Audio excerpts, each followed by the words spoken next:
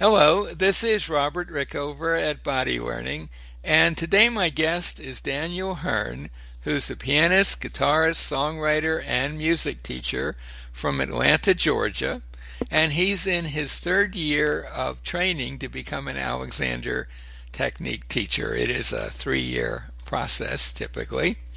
Originally, Daniel was drawn to the technique as a way to relieve back pain and improve performance, but he has broadened his interest to investigating how it relates to topics such as autonomy and mental health.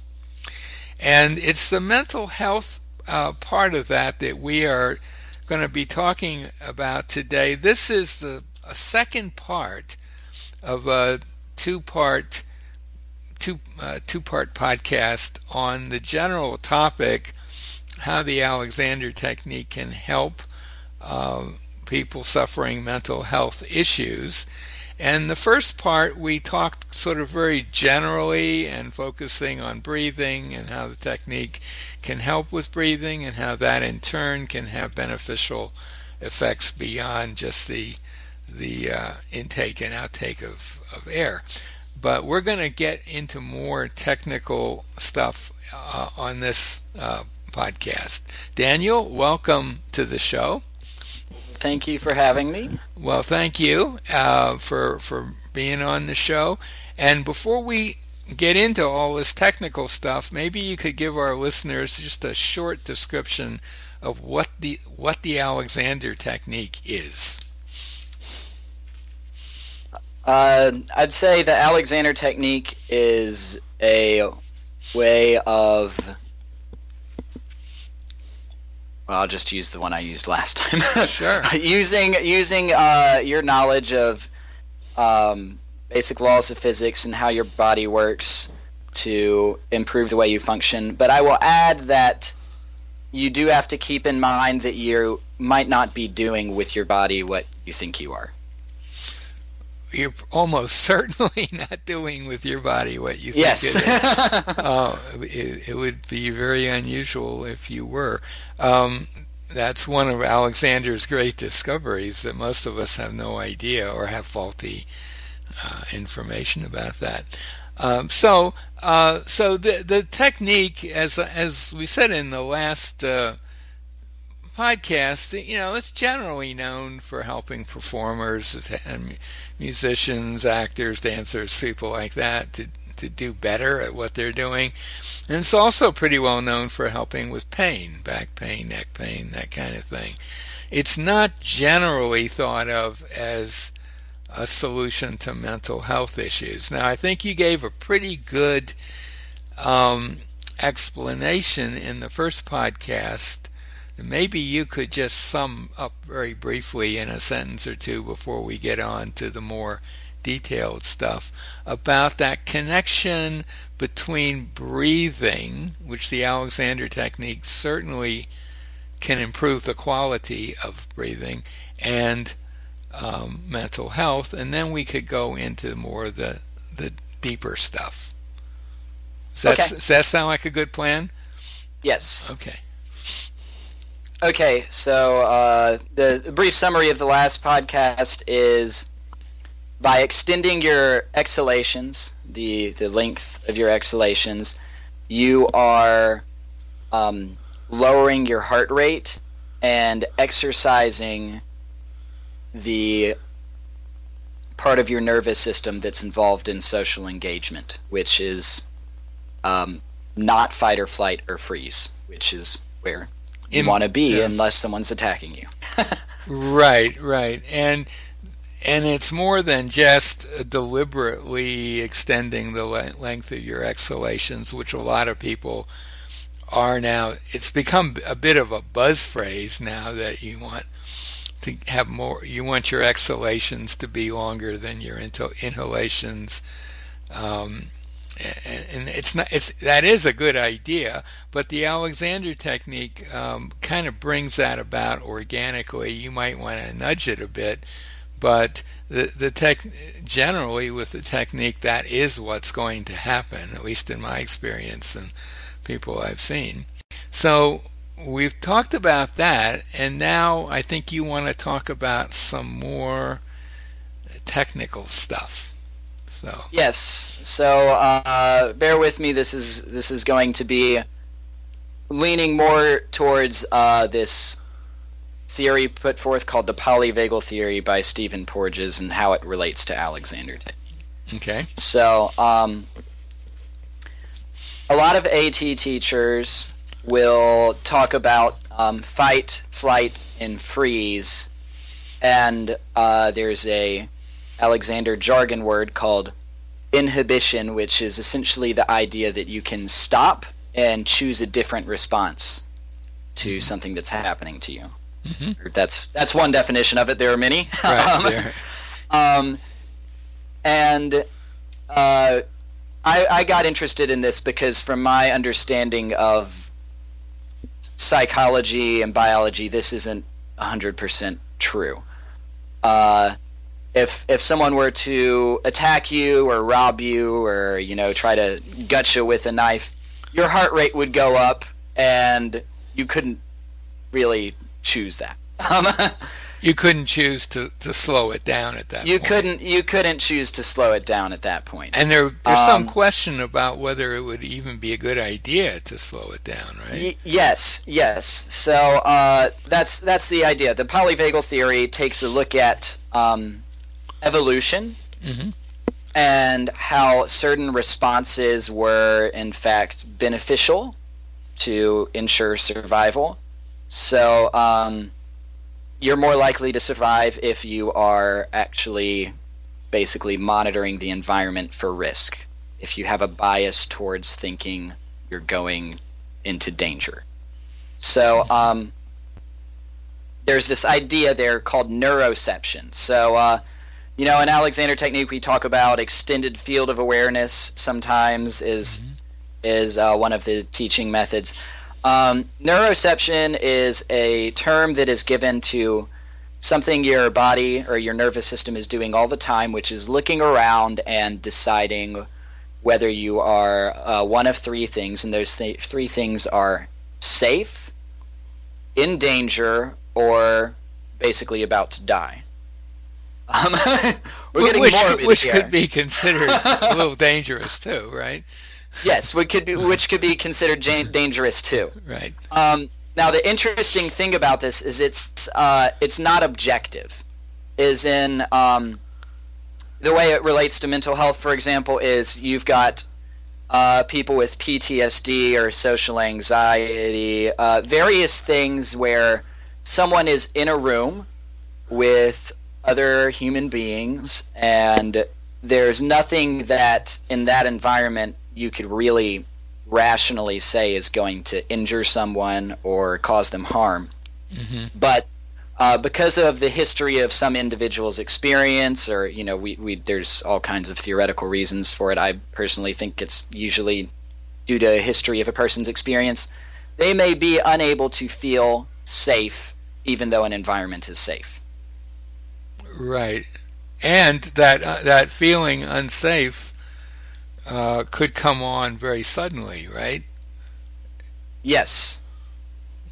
Shocking everyone in the room. Shocking everyone in the room, and not necessarily something you have a choice about. Right. It's like you catch yourself acting out afterwards. Right. So this idea of neuroception is kind of essential to understanding this. So each neuroception, so you've got safety, danger, and life threat, are associated with different behavioral responses. So safety, if you're safe, you're open to social engagement like we are now. So an example of a safe environment or neuroception would be if you were with a trusted friend and you were cooking dinner and you were confident enough in this person's decency and your tolerance of each other that you could be close to each other. Mm-hmm. So that's that's one response, is social engagement, and you can talk, you can listen. I'm going to. May I go into the weeds? Yeah, sure. Okay, we're going to go into the weeds. Okay, so not only are these responses differently, you observe them differently, they're also carried out by different parts of the autonomic nervous system.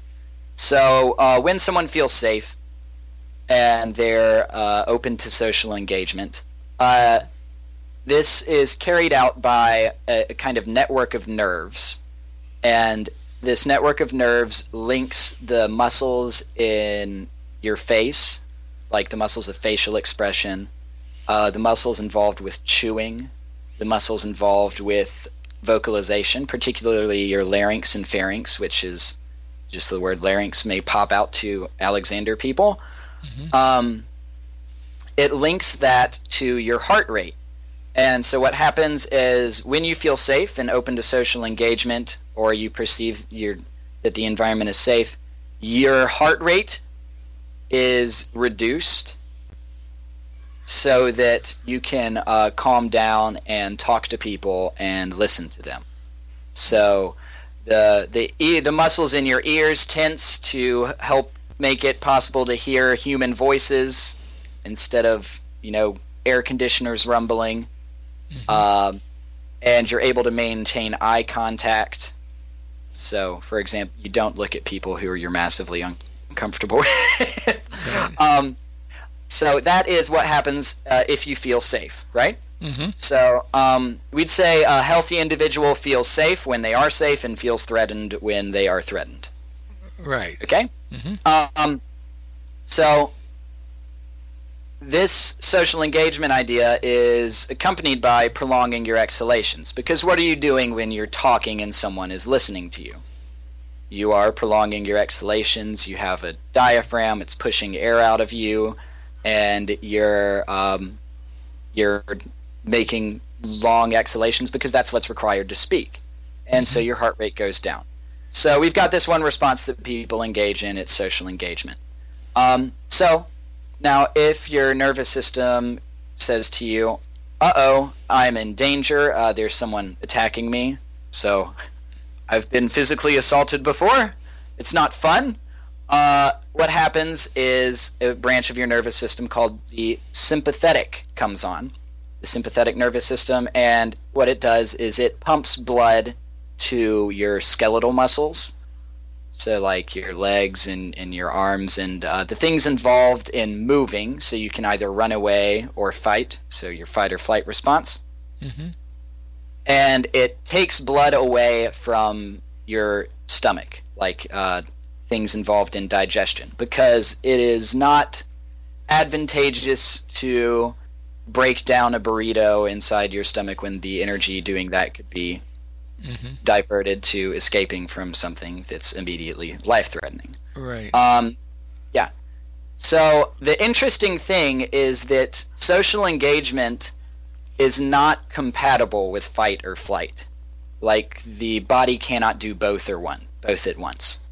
Mm-hmm. Right. And yes. Yeah. And social engagement is also a state that you're in when you are in fact able to digest, you're able to be calm enough to go to sleep and have other basic processes that go on in your body. Homeostasis is the fancy biological word for it, that maintain your health when nothing bad is happening. Mm-hmm. So, we've got two responses so far. We've got social engagement when you're safe, and we have fight or flight when you feel like you're in danger. Mm-hmm. The third one, freeze, is I'll give an example of fight or flight. So if you've ever been physically assaulted by someone, you don't try and talk them out of it. You run. So there's no potential for things people like to do, like learning from each other or right. hugging. Right. So that is incompatible with social engagement and homeostasis. The third one, freeze, happens when you feel like a threat is inescapable. Now, this is something that mammals can do, but I actually don't need to go into that. Reptiles also freeze. We evolved long, long, long ago from reptiles, and we still have the same potential responses. Mm-hmm. So, when you feel like you can't escape, what happens is this nerve called the vagus. Now, in the last podcast, we talked about the myelinated vagus. The myelinated vagus is different from the reptilian vagus. So, one slows heart rate to make social engagement possible. Mm-hmm.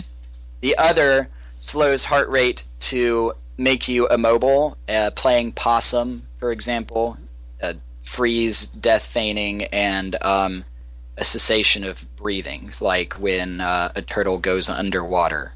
Mm-hmm. And sorry, to bring it down to earth, an example of this personally is I was at the dentist a few months ago, and it was a dental college, so cheaper. Right. And I didn't trust the person numbing me, Mm-hmm. and so I basically convinced myself that, I started to get nervous that I was going to feel the drill in my tooth. Mm-hmm. But I was paying for the operation. I didn't want to make another trip out there, so I made myself sit in the chair and put up with it anyway. Well, I passed out. So that passing out would be a function of freeze. Right. So these things happen in a hierarchical fashion. They're not all a hierarchical fashion. They're not all going on at the same time. It's like one response is tried. If it fails, the more evolutionary primitive response happens, and so on. So as mammals, our most recent evolutionary response to threat is social engagement. Mm-hmm. And it's not really a response to threat. Actually, it's something we do when we're safe. But when we're unsafe, we revert to fight or flight. And when we're not in fight or flight, if we're really perceiving that we're in danger, we'll go into freeze. So those are the three ideas. And basically, the concept of how this can help people with mental health is that mental illness is sometimes characterized by an inability to socially engage. Mm-hmm. So someone is stuck in fight or flight or stuck in freeze, and they're unable to come out of that when they perceive safe things. It's like you have two people. One is in a state of social engagement, like they're breathing, they feel safe. The other's twisted and distorted and tight and not breathing much at all.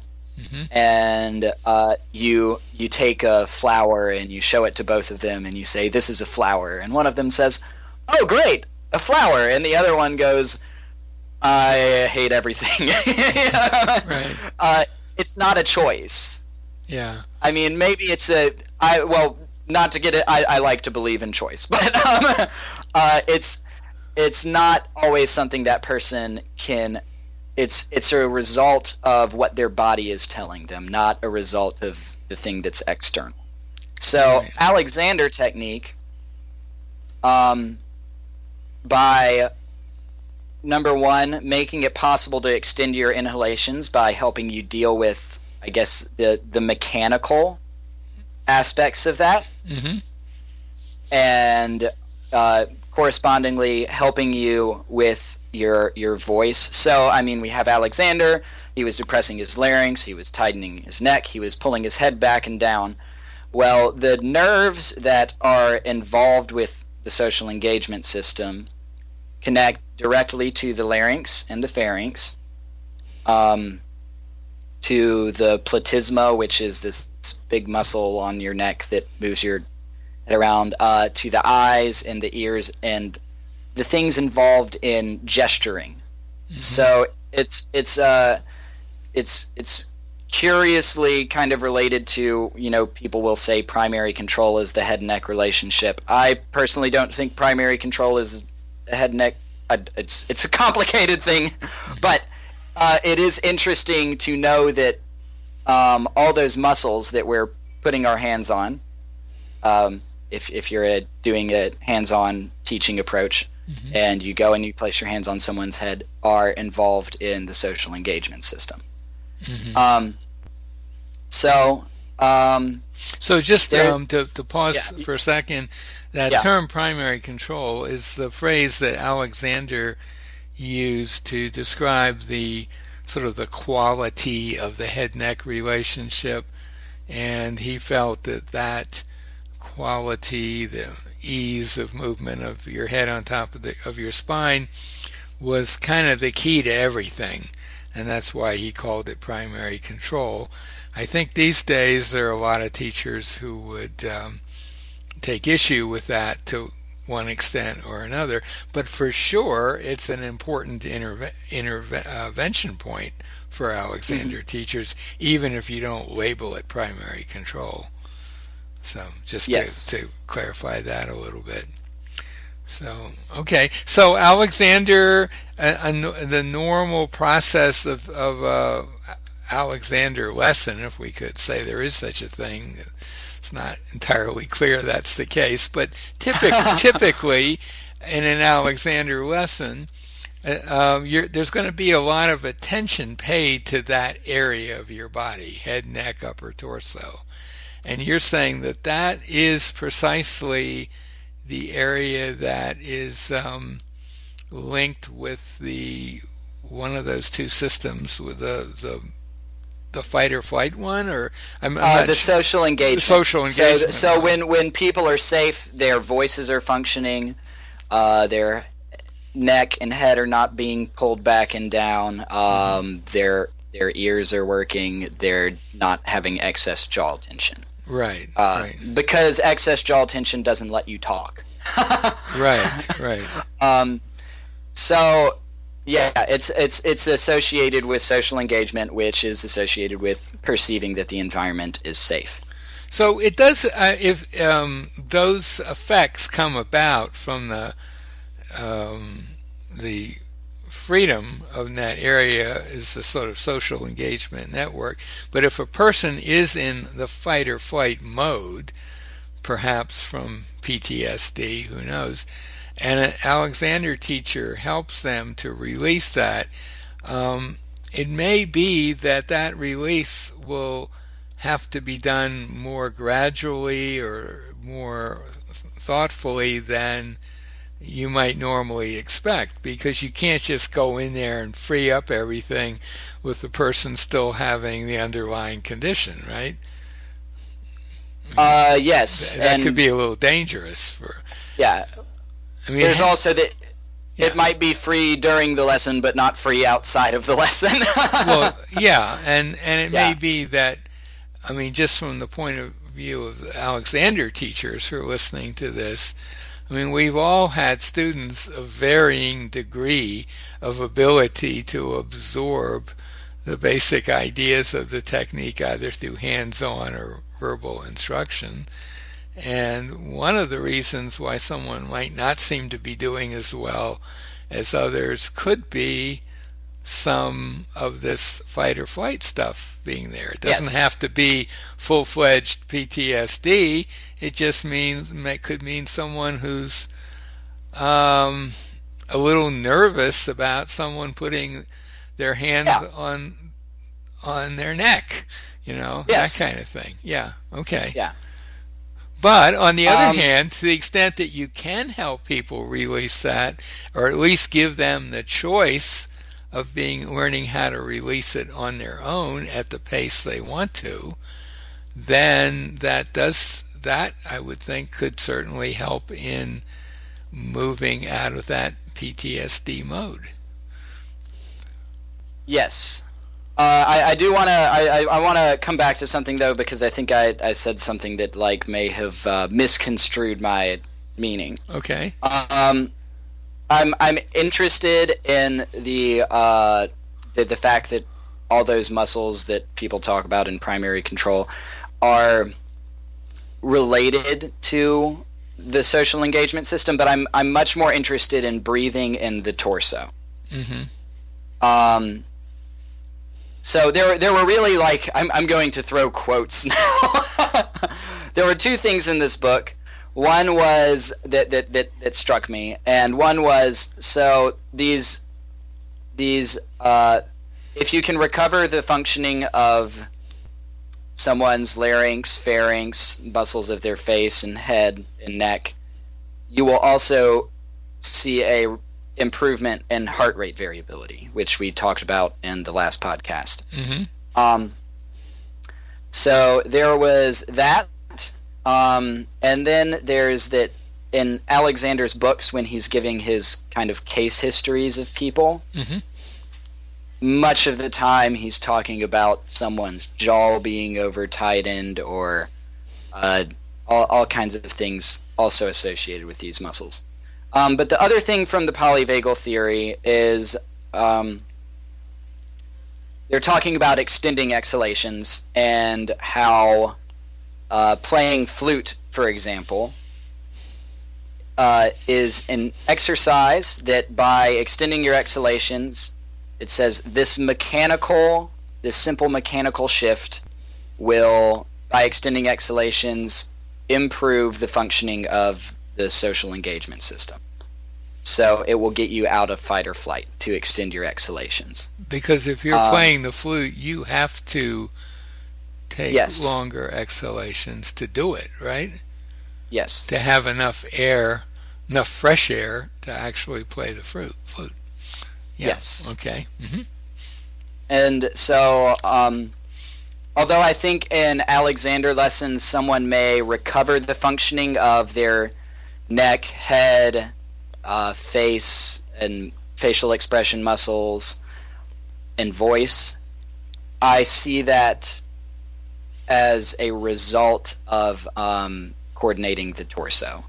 Mm-hmm. Well, I don't think Alexander would disagree with you on that, or even most Alexander teachers. I mean, it is all interconnected, for sure. Mm-hmm. Yeah. Okay. So we're getting a little short on time. Does this cover? I mean, have you covered the basic ideas that you want to cover? The more in the weeds type stuff. Yeah. On this topic? So. If I can just give a brief recap. Yeah. Uh-huh. Okay, so basically, humans have 3 responses that are available to them: social engagement, fight or flight, and freeze. These are the 3 generalized categories that our nervous system is capable of. And many mental health issues are associated with having inappropriate responses, so either acting like you're threatened when you're really not, or acting like you're safe when someone is threatening you. And that in the case of the first one, where you feel threatened when you're not, Alexander technique, by teaching you the mechanics involved and the self-observation skills involved in improving your breathing and the conditions that your breathing is going to happen in. Oh, geez, I'm trailing on. Okay, by improving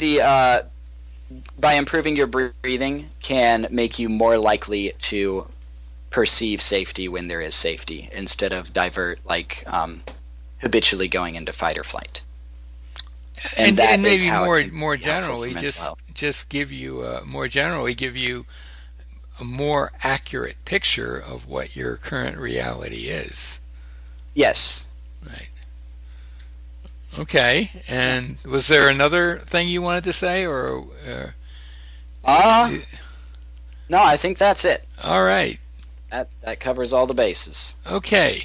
So this has been part 2 of a 2-part 2-podcast series, you might say, on this general topic of the Alexander technique. And mental health. My guest has been Daniel Hearn, and thank you, Daniel, so much for being on the show. Thank you, Robert. All right.